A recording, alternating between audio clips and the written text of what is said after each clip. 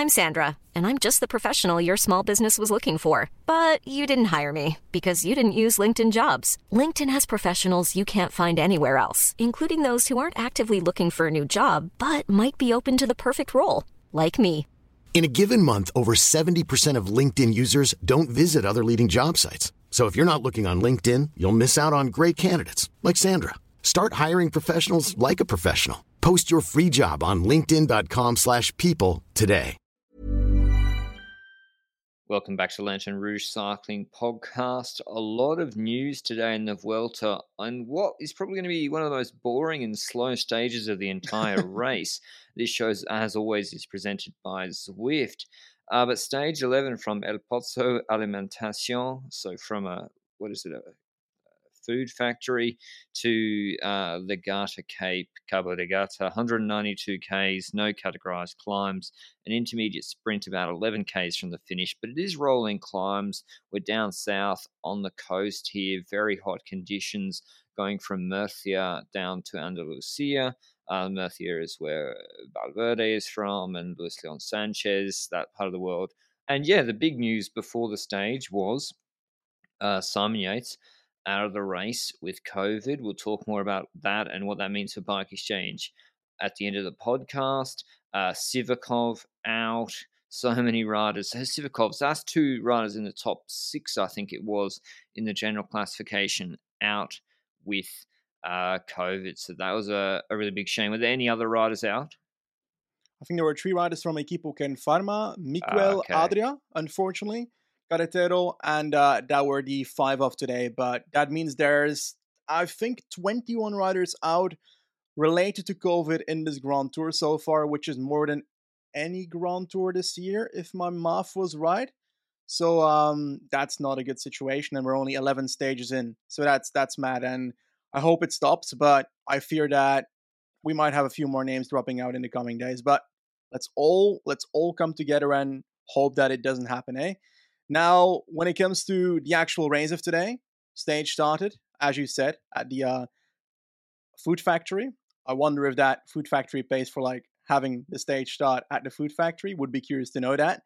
But 3 riders in the breakaway, Spanish Pro Conti teams. This is your dream ride. You've been asking for it for ages, and this is what you get on today's stage. And now you're already saying it's the most boring stage of all time. It's what you've been wanting for weeks. I'm not complaining. I went to lunch. I was pretty fed up actually with all the COVID positives and riders pulling out, and I'm just worried it's going to affect Evenepoel or Roglic as well. That's what I'm hoping it doesn't. But yeah, slow stage. It finished at the latest possible time it was predicted. Yeah. But if you want to get faster, Zwift Academy registrations are available now. Zwift Academy helps you find your strength and go further, whether you're aiming for a pro contract or just trying to get a bit fitter on the bike. Orientation rides are live now, and we'll talk you through the basics of Zwift Academy alongside other Zwifters. Once Zwift Academy kicks off, the workouts will be available on demand and as group workouts, and all workouts are available in English, German, French, Spanish, and Japanese. To find out more or to start your free 7-day trial, head to Zwift.com down below. But yeah, Bike Exchange we're controlling, all in for Groves, no GC guy anymore. Pedersen for Trek was here. Ackerman is here with Milano as the lead-out man. Danny Van Poppel would go for it, despite Bennett having left with COVID earlier, and Dan McClay as well, one of the big sprinters for this stage. They're the main sprinters. Brian Cockart here, but despite looking good in spring, he has just looked completely uncompetitive in this latter part of the season. I know he came 4th on stage 3, but yeah, he's not looked competitive at all. Maybe he hasn't had a lead out. I don't know. But yeah, the other big news of the stage, unfortunate, was the crash of Julian Alaphilippe, which came out of nowhere. Exactly. The crash happened in a corner where you'd usually expect the peloton to just ride through that corner safely, and it's just a crash that happened in cycling and one rider going down. He was, I think, the only rider on the floor in that crash, from what I could tell, which, I don't know, it was just sliding out in a corner, and the initial shots of Alaphilippe sitting on the floor were a bit grim. As in, he was sitting there, it looked pretty bad when it comes to his shoulder. He was pointing at his shoulder to the medical people, but they just kept showing images of Alaphilippe sitting on the floor in pain, even images of eventually where it was looking like he would not actually continue the race. We were thinking, is it a dislocated shoulder? Is he pointing to his shoulder because it's a clavicle, collarbone fracture? Hopefully not, because we want to see this guy at the World Championships. But eventually it led to Alaphilippe leaving this race. Was it me, or did the camera show him a bit too long to my liking? I mean, it didn't seem like a life-threatening injury. Mm-hmm. I don't know. I was hoping that he was going to do a Primoz Roglic stage 5 and pop it. They were going to pop it back in. I was hoping it was just not great, but just a dislocated shoulder. But it didn't look like that. So that's a real shame. Whether he's ready for, if it's not that, which didn't seem to be, if it's something broken, World Championships are just around the corner. I think in quick maths, just under a month, or a month or so. So how he's going to be ready for that, I'm not sure. Alaphilippe's had a really tough year crash-wise. He was involved in that huge pile-up in Liège-Bastogne-Liège, which took him out for 2 months, and he sort of wasn't, came back slowly. He did the French national champs. He skipped the Tour de France and wasn't right or ready for it. Came back at Tour de Wallonie, sort of slowly got ready for the Vuelta, and he started looking really, really good shape the last 4 or 5 stages for that World Championships bid. And he also crashed in Strada as well, like that Alpecin rider with the crosswind came across, chopped him. So he's had a few really big crashes, and his crashes have seemed to be like, some riders crash a lot and they're sort of fine. His crashes have taken him out for some time, and I hope he's all right, but it's not looking good, especially for World Championships and maybe even for the rest of the season. I actually agree that he's had severe crashes in LBL and here right now, but I feel like he's also crashed more this year, unfortunately. You mentioned Strade, but I vaguely remember also, was it Brabantse where he was hit by his own team car, or a crash caused by his own team car? Yeah, Where he he was DNF'd that on the. race. Yeah, I expected to hear something like that, because I swear he was on the floor on the left side of the road because the quick step car was moving up through the finish line or something on the right side, getting a That's cuff right. with his rider. Yes, that's the Something one. vague like that. But yeah, it's unfortunate. He's still been able to perform relatively well outside of his crashes, to be honest. Like winning a stage at the Zulia, 2 podiums there. He came back and unfortunately wasn't at a greatest form in Flegelon to secure his victory there, but came back into the wall and he got that there. But yeah, it's not the season you expect from an Alaphilippe, but there's nothing really he can do about it, I think, this year. And I think we're all hoping that we get some miracle news on social media that says Julian Alaphilippe can actually ride World Championships, but I fear the worst, and I think it reduces the quality of the race because it's one of the co-favorites for that parkour. It's one of the names that you'd name to actually be the expected winner, together with usually Wout van Aert, who's always the favorite as well on paper. But he's one of those names that we want to see there, and especially when it's a chance to win another consecutive World Championship. Do you have anything more to say on the topic of Alaphilippe? Yeah. What does this mean for Evenepoel? Quickstep are Hmm. now losing riders left, right, and centre. Seri he was out with COVID and magically appeared on the Belgian team for World Champs. Cavagna out now, so he's left with Dries Stevenijns, who's not looked in like his Tour de France Stage 1 shape last year. Vivaika, Cavagna, Van Wilder, Masnada. It's still a pretty good team. It's still stronger than Jumbo Visma. Um, Overall, on the important GC parkour, with Sivakov out and Carapaz not looking good, Ineos are kind of weakened too. So everyone's getting weaker. So I wouldn't say that Quickstep are suddenly like the weakest team by far, but Alaphilippe was clearly their most important domestique on stage 9. He marked moves in break formation, incredibly important there. He then launched it into the base of Pereira's to make sure Evenepoel was in good position. So him being out is a big loss for Evenepoel and certainly doesn't help his chances, particularly for a stage 20 that could be a bit chaotic. But with Sivakov out, that reduces Yeah. another option for Ineos. But anyway, back to this stage, it's going to be a sprint. Pedersen went for the intermediate sprint. Whether that was a mistake or not, I'm not sure. He's going for the green jersey. So with Bennett out, he's a lock almost to get that at this point.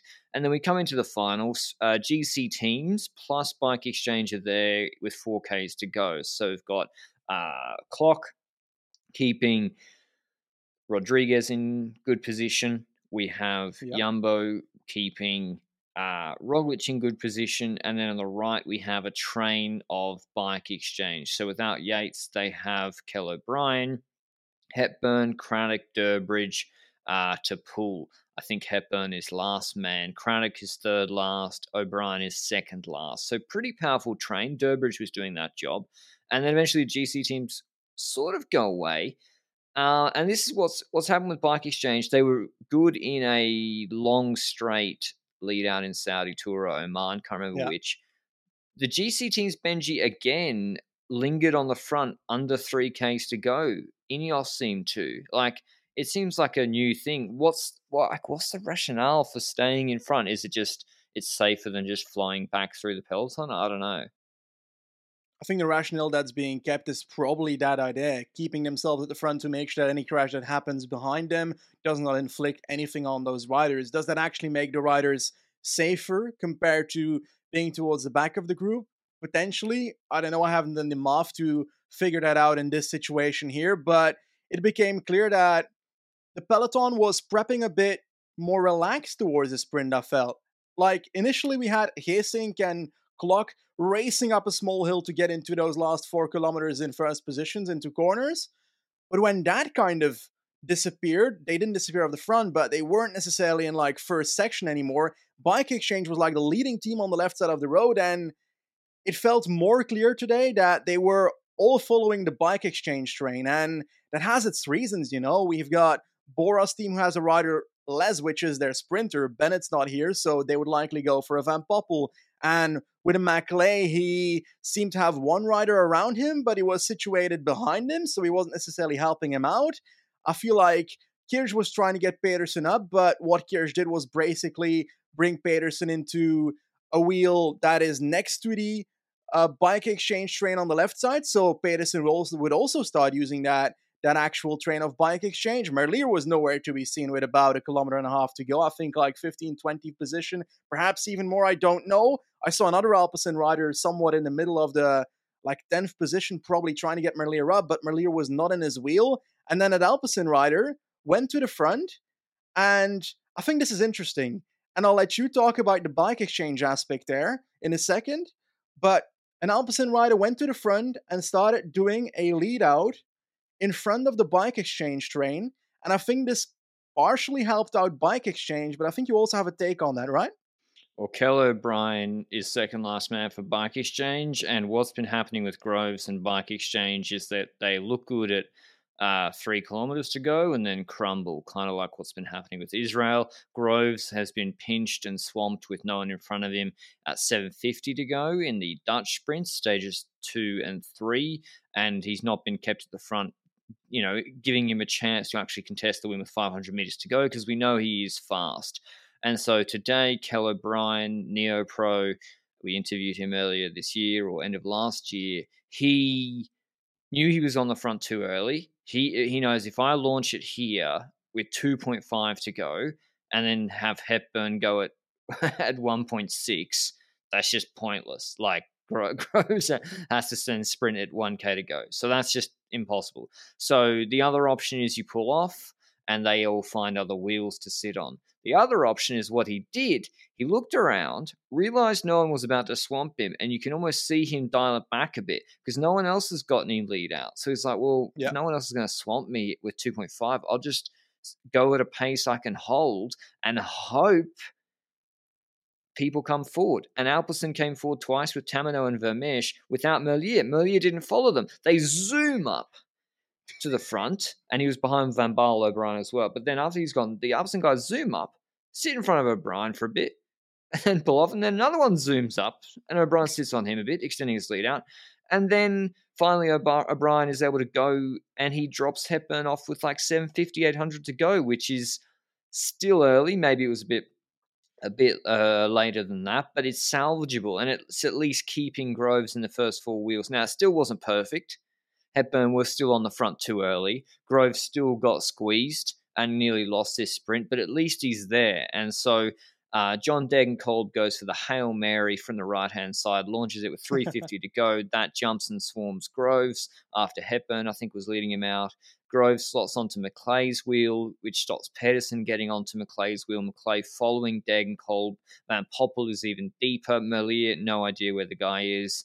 And it basically goes, Degenkolb's just on a last-man job. McClay's not quick enough. Groves comes around his right-hand side. He is quicker than Dan McClay, and Danny Van Poppel does a Dan McClay Eneco tour, zooming through impossible gaps, but he just doesn't get through in time to beat Groves on the line. So Merlier also flashed late as well, but Groves takes his first Grand Tour stage win ahead of Van Poppel, who needed Van Poppel today. Merlier third, Milano fourth, Pedersen fifth, McClay sixth, Degenkolb seventh, Wright eighth, Buelens ninth, Boy Van Poppel 10th. I'm surprised Danny should have got Boy to lead him out. He would have won today. Sibling rivalry. But yeah, what'd you make of the sprint, Benji? Are you concerned if you're Patrick Lefevre right now? I'm not certain that is the thing I'm worried about. I think Alpecin should be worried a bit more because Merlier for 3 sprints in this Vuelta has been not in the right position to make a competitive sprint. Today he finishes third, coming from nowhere. Like, he's not on the shot until we get to the last 300 meters where he passed the 11th rider on the road and tries to fly past on the right side of the road. So also a great sprint by him. Obviously, helps a bit that he's coming in the draft of riders, but still a pretty majestic sprint on the right side, while other riders in similar positions are dropping back at that moment in the race. And I think that I hammered this point in ages ago, and I'm going to keep on saying it. If Ricard is at this race, Merlier has a stage win somewhere, and that's not the case here. And because of that, Merlier cannot start sprinting in a proper position.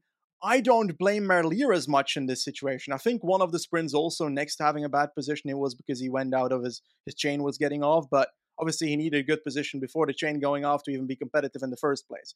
Nonetheless, when it comes to this sprint, with a lead out like Ricard, I expect Merlier to be able to be competitive with Groves to be able to try and win this stage. Same thing that you said with Van Poppel. If Van Poppel has a Van Poppel, Danny Van Poppel, because I'm not sure about Boy Van Poppel's lead out skills that much, then Danny Van Poppel wins this as well, because he wouldn't have to come from that far, because he comes from literally the same distance as Merlier at certain points here. I think the last 200 meters, he's in the same position or the same distance from the front as Merlier. Merlier is a bit more in the open on the right side, while Danny Van Poppel is following Groves' wheel and Pedersen's wheel in the middle there, trying to come past, which you said, McClay and Degenkolb.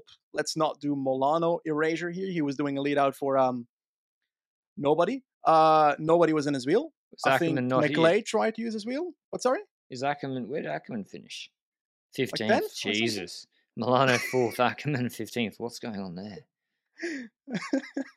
Like, we saw Milano launch it up a bit later than Degenkolb, tried to follow Degenkolb and then launched past him. I think Milano was actively trying to do a lead out, because at a certain point, I swear he was like straight up looking behind him, looking for a rider, looking behind him, and he did not see Ackerman, and he just kept on sprinting, and he still got fourth. But if Ackerman's in his wheel, then he's also got a better chance of winning here, but he was not, so that's not very ideal. Is it about Milano? When it comes to Van Poppel's lead out on, I think it was stage 3, I think we discussed that he looks behind 4 times or so in the last not even 1 kilometer, the last like 400 meters. From the second that Van Poppel launched his lead out, he looked past 4 times.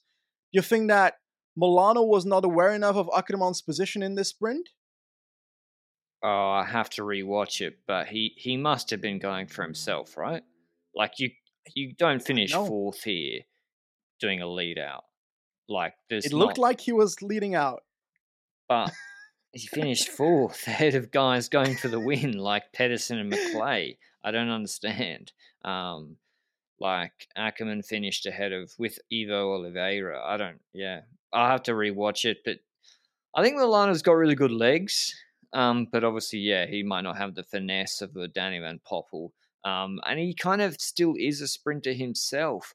But for Bike Exchange, on the day that Simon Yates has to abandon due to COVID, this was hugely important for their points haul, 100 UCI points. If you don't know, Bike Exchange are locked in a big battle for World Tour licenses for the 2023 to 2025 inclusive seasons, and that's decided on the basis of the top 18 teams by UCI points from 2020 to 2022. Simon Yates had abandoned the Giro in 2020 with COVID. The whole team, in fact, had to pull out with COVID due to COVID.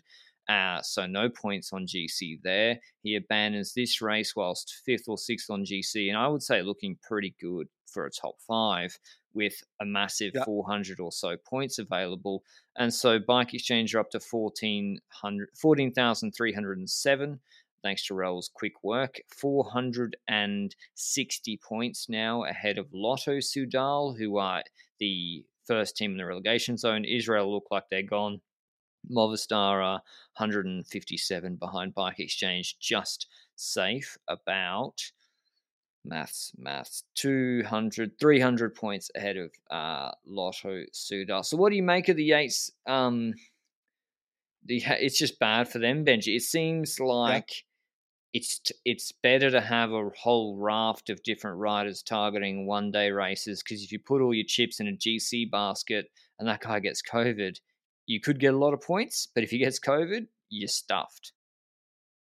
It's interesting, and there's so much to tell about this point system and the relegation and promotion system in general, but Bike Exchange has had some bad luck when it comes to Simon Yates in multiple races, and that leads to points being taken away. I think Lotto also had some bad luck with Caleb Ewan not doing MSR, for example, because of COVID, stuff like that. There's also the aspect of races during COVID that were not ridden that were also taking points away for certain teams. There's so much to talk about, but singly for this race onwards, like, I was actually looking at Simon Yates to even perhaps come close to a podium in this race. And obviously, with Simon Yates, you never know. The guy can lose 26 minutes at some point in week 3, and it will be like, okay, we kind of should have seen that coming.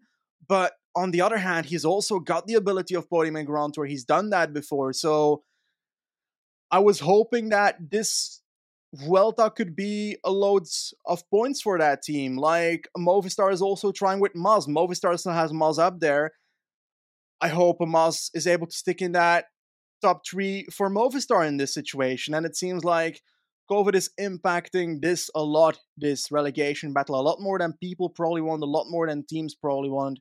And it's, I don't know, when it comes to the whole battle here, it kind of feels like Bike Exchange is being punished for focusing on what World Tour teams should focus on, compared to a Lotto who's focusing on hunting for points and less on to the Vuelta. That makes sense? Yeah, like Lotto aren't even letting their riders do the World Championships, I don't think. So it's, I mean, the Australian calendar's been cancelled 2 of the last 3 years, and you can say all you want about, oh, well, they're not that important races. But it's like, well, if the points from quote unquote smaller Mickey Mouse Belgian races count, then it Agreed. does matter that Australia's continental calendar hasn't been in existence the last 2 years. Because, like, I would go to Arnaud Delis, and he's having a great year, one of the best Neopro years ever. But go to his PCS, open it up, and just look at how many of these races there are. It's ridiculous.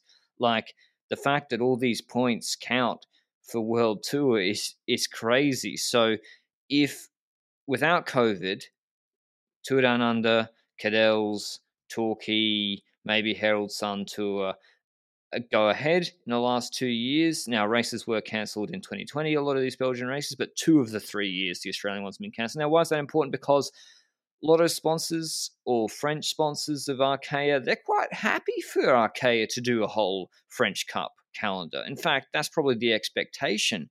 Whereas the Bike Exchange sponsors, why would they care that Bike Exchange do those races. It wouldn't make sense. And so the system is basically preferencing sponsorship coming from companies within a very specific geographic area. So that's my main problem with it. I feel bad for Bike Exchange. I think I want to add to that. Like, I agree with you. I agree that cycling in itself seems biased when it comes to this point system to Belgian teams, to French teams, and so forth. Next to that, also, like, regardless of that, it's biased to those teams in general, with wildcards to Grand Tours and so forth. The ones that are being handed out by the race itself is likely going to the races from that region. That's what happens in Grand Tours, for example. I will add another counter argument, though, that I think Bike Exchange is not the only one having this. For example, in 2020, the Australian races were ridden, and I think in total 20, if I did my math correctly, 20 of those 1.1 races in Belgium and France and so forth disappeared as well in 2020 and 2021. So it's all a matter of like how many points did which team lose in what year and so forth compared to the others. I think in the Australian circuit, you're going to be 100% right that a Bike Exchange probably took, I think, 500, 600 points more than a Lotto Soudal, for example, who I think had around 2 or 1 stage win per year. I think 3 stage wins in 2020, if my math is correct, with 2 with Ewan and 1 with Holmes. So 150 points from that, a few more points from being in the GC in like 20th and 30th spot. I think 200 points for them. I think Bike Exchange scored big in those races, 700-ish each year. That's a lot of points that Bike Exchange loses across 2021 and 2022. On the opposite side, there's also points that are lost by a Lotto, for example, in 2020 and 2021 in those 1.1 races. But I agree that on paper, there's more races for a Belgian team than an Australian team to gain those points from. But I think that aspect is just an issue with the sport in itself. I think that's just cycling being non-globalized, right? Well, no, 2 of the 3 years the Australian ones were cancelled, and I think the Yep. Belgian ones were more 1 of the 3. So that's the unfairness of COVID. EF as well have had California cancelled. Yeah. Is Tour of Utah happening? So the Canadian Classics have happened in a couple of weeks, but they're the only time they've happened in the 3-year cycle. Yep. So their North American calendar has been gutted during COVID. And so, yeah, it basically creates a system where in 2026 we might have 5 average to below average French World Tour teams and 0 North American, 0 Oceania, and maybe no Spanish World Tour teams. So is that what the counter argument as well is, listen, if I'd been designing Bike Exchange's calendar from the start of January, of course they wouldn't have a problem, but they didn't react quickly enough. Same goes for Movistar or Education First. Like, you can't also ignore the fact that these teams are in this position for somewhat because of their own doing, not just because of the systemic problem in this, the problem in this system.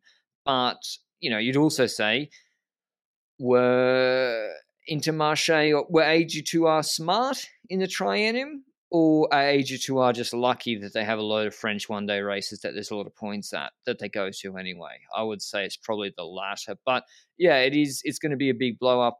It's worth probably a podcast in itself. We have teams probably going to Tour de Langkawi, which is at the end of October, big riders trying to get points. I think my view is that there should be no relegation, but I also believe you have to promote Alpecin and Arkea because they have abided by the system. You have to promote them and give them, and also, but the problem is then RCS say we can't invite 20 World Tour teams plus 3 wildcards to the Giro. So you say to Arkea, do you want to do the Giro? Because they didn't this year, and hope they say no. I agree with that aspect. That would be an ideal result, but there's also some questions to be asked. And what do you say to the team? So, for example, very shortly, I think you linked me something where the UCI actually stated something related to COVID and 2020, where they said the effects of COVID would have a limited consequence, or how was it stated?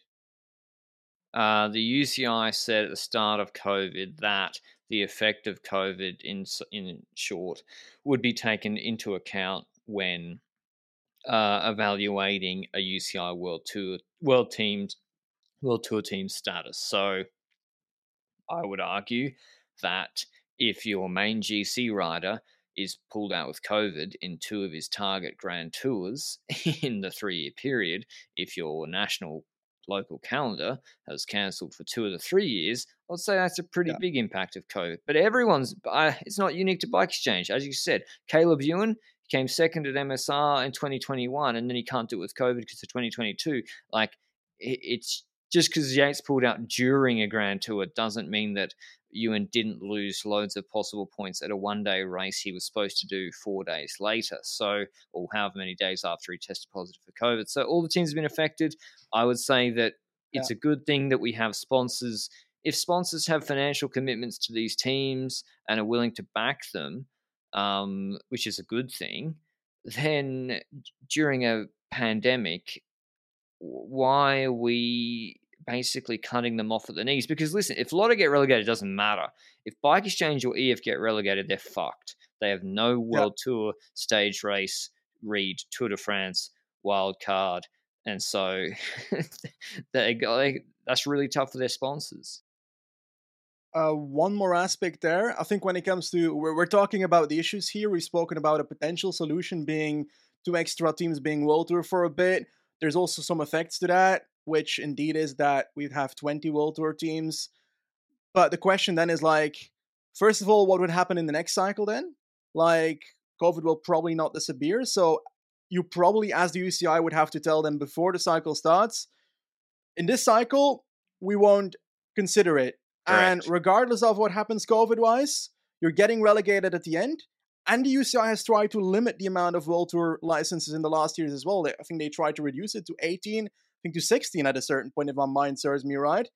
And now it going back to 20, they're going to want to have it back to 18. So I think in that solution that we're improvising here at the moment, it would be something like 3 years, then 4 teams relegate, and we go back to 18 teams, and 2 teams can promote in that sense. Or do you think that's too much then? Well, I mean, it's kind of a joke, isn't it? Like, the UCI is trying to limit the number of teams when it's got this hugely bloated calendar, which means there is a need for so many riders on each team. Like, I would get it if the calendar was nice and compact and made sense commercially, I'd get limiting it. But it's just all a mess, really. And people will say, oh, well, the teams knew what they signed up for. Well, if you had a crystal ball when they signed up to this in 2019, I don't think you knew. If you did, you'd have made a lot of money on the stock market.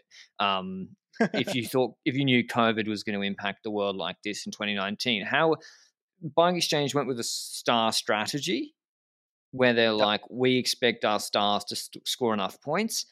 Guys got COVID twice in Grand Tours, so how could they predict that? EF chose to pretty much ignore the system, so my sympathy is, until recently, so my sympathy is somewhat a bit more limited.